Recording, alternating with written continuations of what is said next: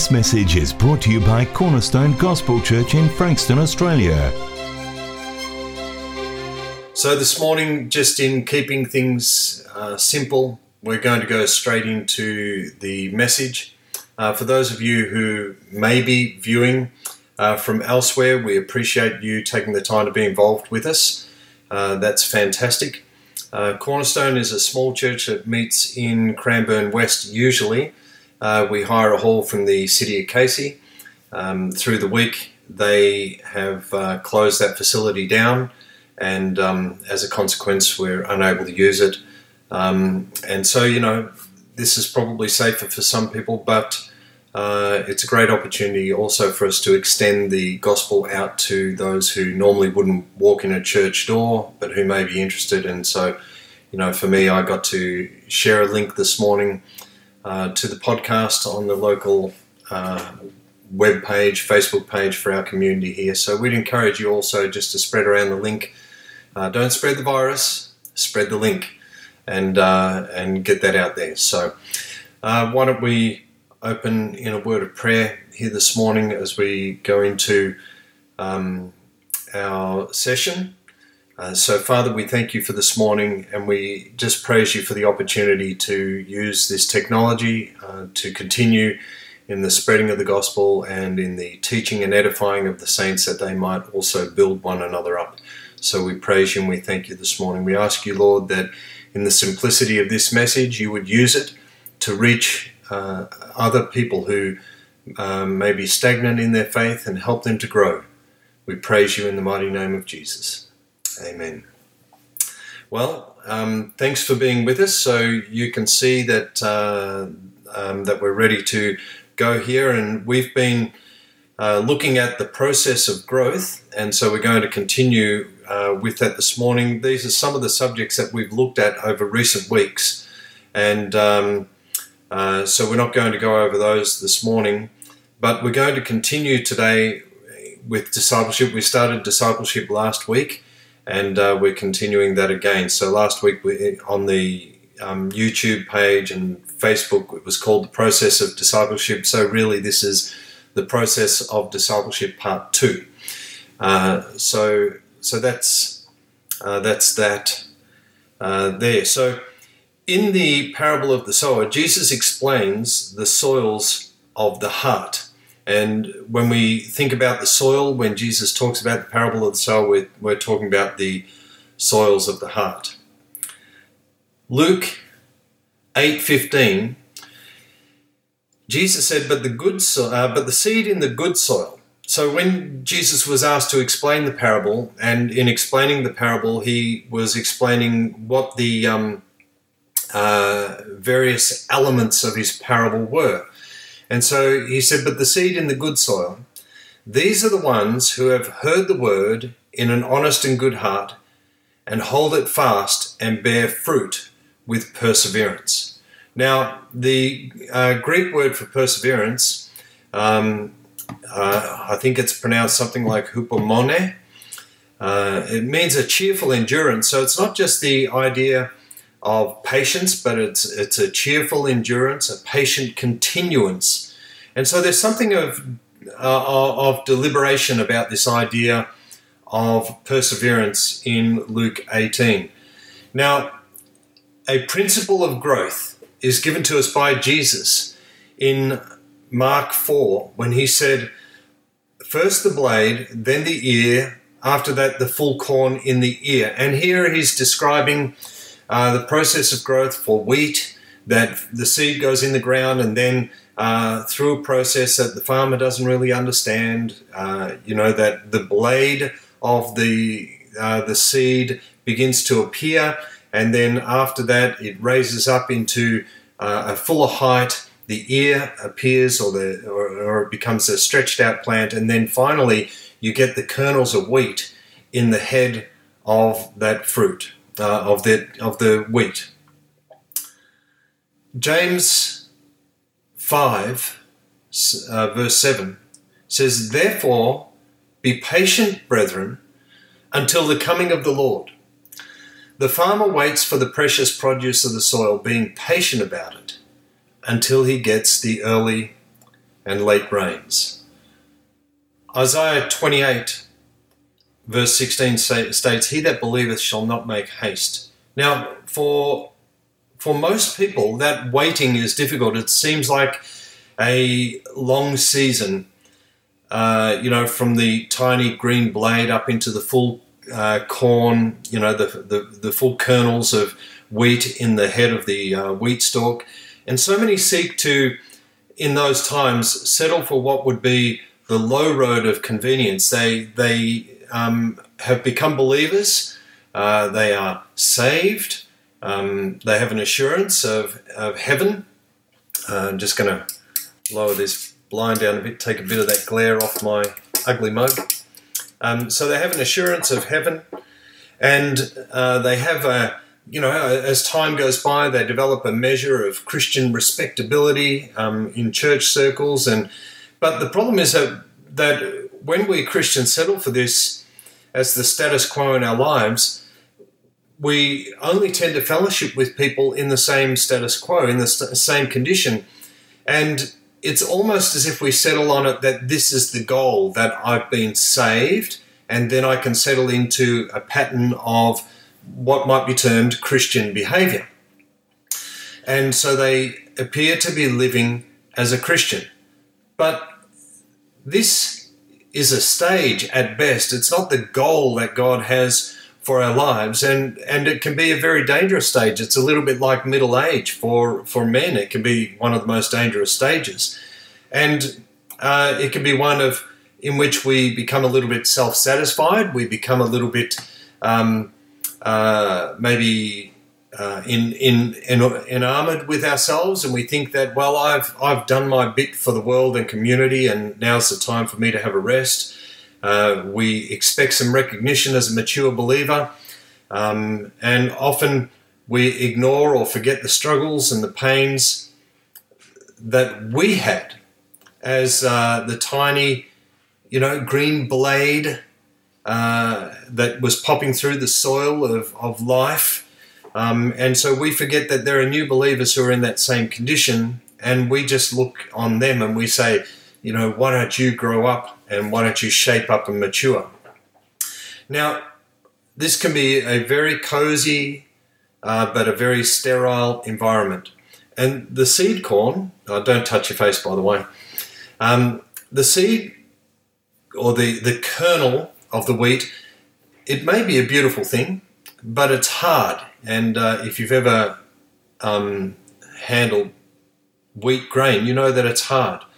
But within that hard outer shell, there is a germ of life locked up in it, and it can't naturally come to fruit unless a couple of conditions are met, and unless those conditions are met, it can't produce anything. And so this is what many Christians are like, and this is why many even preachers are unfruitful, and many believers are unfruitful. Just seeing maybe small influence in their lives over believers and that kind of thing. And so the contrast is that Jesus speaks of a fruitfulness that comes when the seed is planted, when the grain of corn is planted. Remember the principle of growth. First the blade, then the ear, after that the full corn in the ear. So in order for the hard exterior of the wheat kernel to be broken down, and for the life of that seed to actually come to fruition, the seed must be broken down in a way, and that occurs when the seed is planted in the soil. And the hard exterior begins to soften and decay, and in fact it provides initial nutrients for the young sprout, which would otherwise die, and of course, crop failure. So, how does all of this relate to us? Well, we have been learning in Romans chapter 6 that we must reckon ourselves to be dead indeed unto sin, but alive unto God through Jesus. Before the softening of the Holy Spirit his influence upon the human heart, softening the human heart, before that can function in a believer's life, we have to reckon ourselves as dead to that cold, hard, selfish self. Now, there are many who want to do God's work, and I hope that there are many who listen to this who you desire to do God's work, but they're unable to, and sometimes they even ask themselves why, and that's a good place to be in when you're asking why, because it'll bring you to a place in which you see the hardness of your own heart, the outer husk of the flesh of our own lives. Now, our Heavenly Father understands this, and it's He who takes the initiative in this matter. And once we begin to desire more, in fact, I would say that God causes that dissatisfaction in the Christian life, dissatisfaction with where we're at and what's going on in our lives. He causes this in order for you and I to begin asking questions. Isn't there more? What more could I be doing in this life? Is there more than just being saved? How can I be more active for Him? How can I be more fruitful for the Lord? Now, God must engineer a transition in believers' lives from being that hard kernel of grain to being fruitful, fellowshipping disciples. And He will map the most effective transition for that for all believers. God is going to engineer that, and that's in His hands. And there's no fear in that. There is entirely a freedom. Have you ever met those Christians who they stand out? They're very bright, clever, strong. They seem righteous believers. They seem to have everything going for them, but often they're just a little too bright, a little too clever. There seems so much of self in their strength, and their righteousness is often very severe and very critical. They have everything, but the problem is that they need to face a crucifixion. They need to face this death unto self. And this is the very thing that will mold each and every one of us. This is what's needed for growth in tenderness, to be able to walk in the love of God and demonstrate that love to others, is that there has to be a death to self. Now, and because this is about Jesus transforming us from that hard kernel of grain, God planting us in the soil, of the circumstances in our lives, and breaking down the hard outer shell so that the ear might raise to the full head of grain. Now, in Matthew 13, Jesus presents the parable of the tares. Matthew 13, verse 24, Jesus presented another parable to them, saying, "The kingdom of heaven may be compared to a man who sowed good seed in his field." If we skip down to 36, "Then he left the crowds and went into the house, and his disciples came to him and said, 'Explain to us the parable of the tares of the field.' And he said, 'The one who sows the good seed is the Son of Man, and the field is the world. And as for the good seed, these are the sons of the kingdom, and the tares are the sons of the evil one.'" So in this passage, Jesus is very specific. He says the Lord of the harvest plants, buries the Christians as seeds in the field, which is the world. Jesus sows his children as seeds in this world to rise to fruitfulness. Well, there is a lot of talk right at the moment about heading for the hills, getting away from the cities, all these kinds of things, and I think that people should be very cautious and very prayerful about those kinds of things. But you and I, as believers, we are to be in the world and not of the world. And if all believers headed for the hills, then we would have to wonder what happens to those who need to hear the gospel. That's a bit of a sidetrack. But it is through God's loving and patient cultivation that he begins to harvest the believer's life. He begins to bring us into fruitfulness. And part of this is that we come to a place where we fear being fruitless. And that should be a posture for all believers, that we do not want to be fruitless. And if we will die to self, then the Lord can bring us to a place where we bear much fruit. That is his promise to us. This is what God looks for in order to produce a disciple. God is looking for a filial heart hunger for fruit bearing. Now, the term filial just simply means a heart, a longing heart of a child toward a father, or of one relative toward another relative, to receive some kind of blessing or enrichment out of that one. It's not a wrongful desire. This is a loving desire that, in other words, a filial desire for my father would be that I am able to be a wonderful example of my father's life in my life.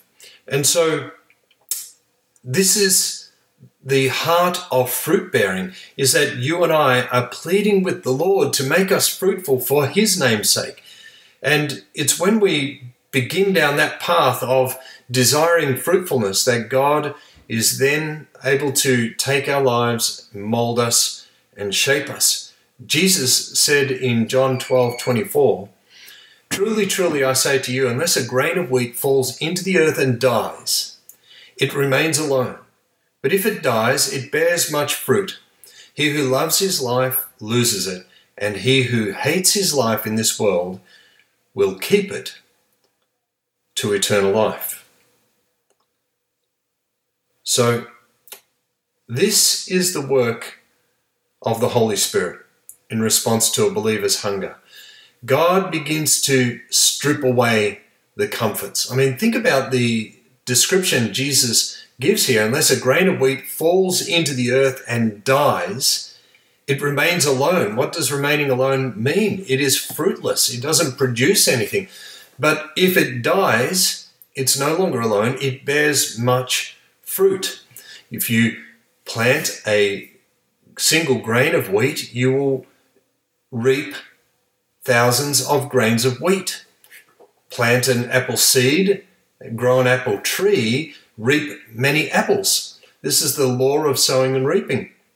And so as part of that law of sowing and reaping, when you and I allow ourselves through this filial heart of desire, desiring to have God's fruitfulness flow through our lives, or be displayed from our lives rather, desiring that God would make us fruitful for his purposes, then if we desire that, we will be ready to be planted into the earth and die. This dying, of course, is dying to our own desires and our own will, etc., etc. And God begins to strip away the comforts. Notice what Jesus says there, that when the fruit is brought forth, immediately he puts in the sickle. This is in Mark 4:29, because the harvest has come. Sooner or later, the grain of wheat finds itself dropped into the earth, into that darkness of the soil where it is alone and it dies, and in that place, where it's dropped down from the height of being up in the head of the stalk, sooner or later, there it begins to seemingly perish and rot away. The husk begins to break down. And why is this? What does all of this mean? Well, what all this means is that this is not the heart. This is not who we are. This is the breaking down of this husk is the removal of all things that are not Christ. So no matter how nice in appearance and professionalism and loveliness a person might be, through this death to self, all of that exterior will be revealed for what it truly is, that it's just self. Because being just nice or lovely in appearance on the outside may not necessarily represent Christ. It certainly did not represent Christ when he went into the temple and kicked over the tables and whipped the money exchanges.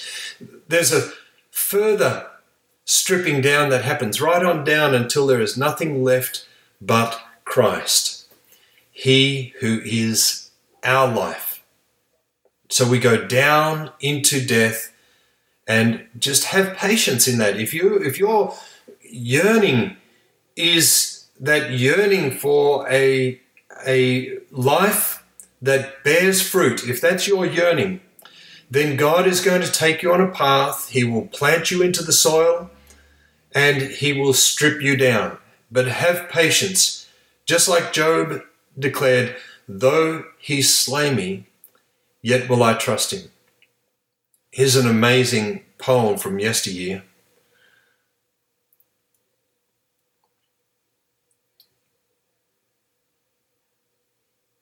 There's a couple of notes before we get on to the poem that I should have put on the screen, summarizing what we were just saying, that discipleship, being a disciple of Jesus, is going to strip away self so Christ is revealed. That's a bit of a summary of what we're saying so far, that the purpose of this filial heart, the purpose of desiring for God to be revealed through us, to be glorified through us, the purpose of that is so that you and I can have ourselves stripped away and Christ can be revealed through us. Well, let's move on to this wonderful poem called Accept It, Fall into the Ground.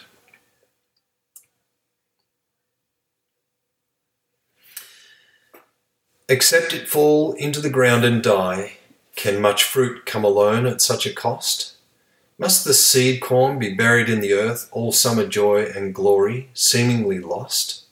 He buries still his seed corns here and there, and calls to deeper fellowship with him, those who will dare to share the bitter cup, and yet while sharing, sing the triumph hymn. Accept it, fall into the ground and die. But what a harvest in the days to come, when fields stand thick with golden sheaves of corn, and you are sharing in the harvest home. To you who lose your life and let it die, yet in the losing find your life anew, Christ evermore unveils his lovely face, and thus his mirrored glory rests on you.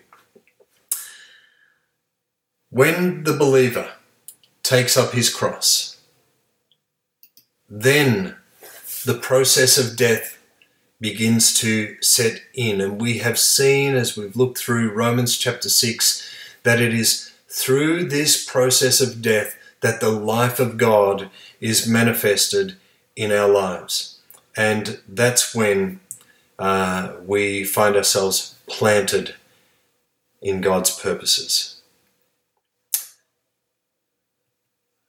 The process of death begins when a believer takes up his cross for discipleship.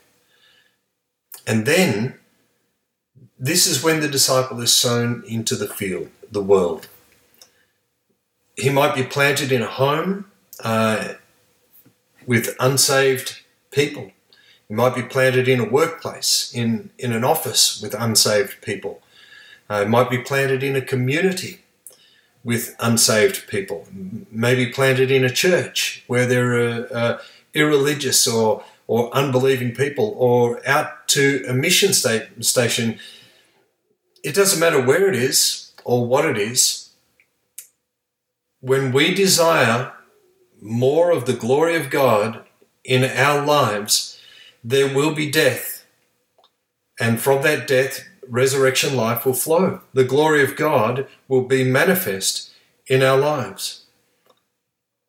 Turn to 2 Corinthians chapter 4, and we're coming to a close here this morning. 2 Corinthians chapter 4.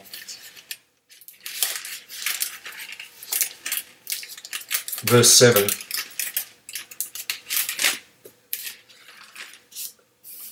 A fantastic passage. 2 Corinthians 4, but we have this treasure in earthen vessels, so that the surpassing greatness of the power will be of God and not from ourselves. We are afflicted in every way, but not crushed, perplexed, but not despairing, persecuted, but not forsaken, struck down, but not destroyed, always carrying about in the body the dying of Jesus, so that the life of Jesus also may be manifested in our body. This is the way that Paul thought, is that I'm always dying to myself, because in that way Jesus can be manifested through me. The more I die, the more he is manifested through me. Paul went on and he said, for we who live are constantly being delivered over to death for Jesus' sake, so that the life of Jesus also may be manifested in our mortal flesh. So death works in us, but life in you. But having the same spirit of faith, according to what is written, I believed, therefore I spoke. We also believe, therefore we speak, knowing that he who raised the Lord Jesus will raise us also with Jesus, and will present us with you. For all things are for your sakes, so that the grace which is spreading to more and more people may cause the giving of thanks to abound to the glory of God. Therefore, we do not lose heart. But though our outer man is decaying, remember we talked about the husk that is surrounding the kernel of the grain of wheat, that outer husk, as shiny and hard as it is, that's the outer man. The outer man is decaying, yet our inner man is being renewed day by day. For momentary, light affliction is producing for us an eternal weight of glory far beyond all comparison. While we look, now this verse continues really, verse 17, this light affliction is producing for us an eternal weight of glory far beyond all comparison, while we look not at the things which are seen, but at the things which are not seen. For the things which are seen are temporal, but the things which are not seen are eternal. This is a powerful truth to be remembered. Another, continuing with this, another powerful truth that we should remember is that the Messiah could not enter the glory of heaven until he had first given himself over to death. Once Jesus came to earth and took on this earthly form, took on a human body like ours, it was required that he would be crucified, and that following that crucifixion would be resurrection. Without that crucifixion, without him giving himself over to death, he could not ascend to glory. Why do we see things differently? Why is it right that we can think that somehow we can live a life to the glory of God without dying and surrendering self over to his hands? Why do we think that that's even possible if we do? And as we get a hold of this great truth, as we begin thinking about the fact that the Messiah, even the Messiah, the perfect man, had to give himself over to death, God and man in human form. As we consider that, we must at least agree that through surrender to death, we share his life. Mark 8, verse 34, he summoned the crowd with his disciples and said to them, "If anyone wishes to come after me, he must deny himself and take up his cross and follow me. For whoever wishes to save his life will lose it, but whoever loses his life for my sake and the gospel's will save it." Now, don't touch your mouth. I've said before that when Jesus spoke these words to the crowd who were listening to him, that as he spoke these words, they would completely have understood exactly what Jesus meant when he said, "Take up your cross and follow me." They would have known that this was a pathway to death. And that is exactly what Jesus was asking them to do. For if anyone wishes to come after me, he must deny himself and take up his cross and follow me. It's impossible to share his life until indeed you and I have surrendered ourselves daily to die to sin and die to self, to die to the law, to die to the world. This is where fellowship with our crucified and resurrected Saviour begins. So, we've learned a lot of truths about the cross in these recent weeks. We have learned about our death with Christ. I would urge you to go back over Romans chapter 6 and just keep working on that. We've learned about our death unto sin with him, that by faith, by placing faith in Jesus Christ, we were crucified with him. We died with him. We've learned about our conformity to death, like the corn of wheat falling into the ground to die. And these truths are foundational to the overcoming life. Not only that, they're fundamental to it. These truths are foundational to the life of a disciple. For you to be a disciple, you and I are going to have to, for you and I to be disciples, we're going to have to embrace this fact that we must hunger such a death. We have to hunger for God to plant us into that soil of death so that self can be stripped away and God's glory can reside in our lives and he can be manifest through us. It's in such a death that true fruitfulness comes. That's where true fruitfulness is, beloved. So that's about all we have for today. We really appreciate you joining with us. As Chris made you aware in the beginning, we are Cornerstone Gospel Church. Our website is cgc.org.au. That's cgc.org.au.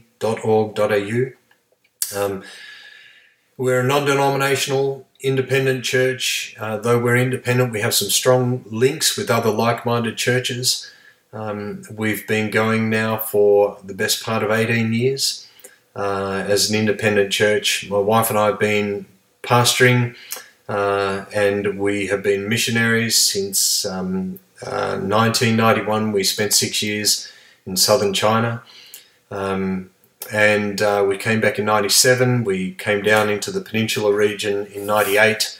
And we were then involved with another organisation, and we started Cornerstone as an independent church in 2002. That's a very short bio of Cornerstone. If you're looking for a church, we would love for you to be able to come and feel welcome to come and join with us. Get online with us, interact via the Facebook page and the YouTube channel and DLive. And just generally get involved, and then as soon as we go back to having meetings, we'll continue streaming, but it won't be quite in this manner, so things will change a little bit. But we really appreciate you taking the time to be with us today on our inaugural live stream. Let's just close in a word of prayer. Father, we thank you this morning. We thank you for your love. We thank you for your grace. And we thank you for the great truths of Scripture that Lord, bring us into those deeper truths. We pray, Father, that you would cause a yearning in our hearts, that we would yearn for this death to self, that your life might be manifest through us, and that we might then be truly declared as disciples of the Lord Jesus Christ. Lord, glorify yourself in us. In the mighty name of Christ. Amen. Well, thanks for being with us, and until next live stream, we'll see you then.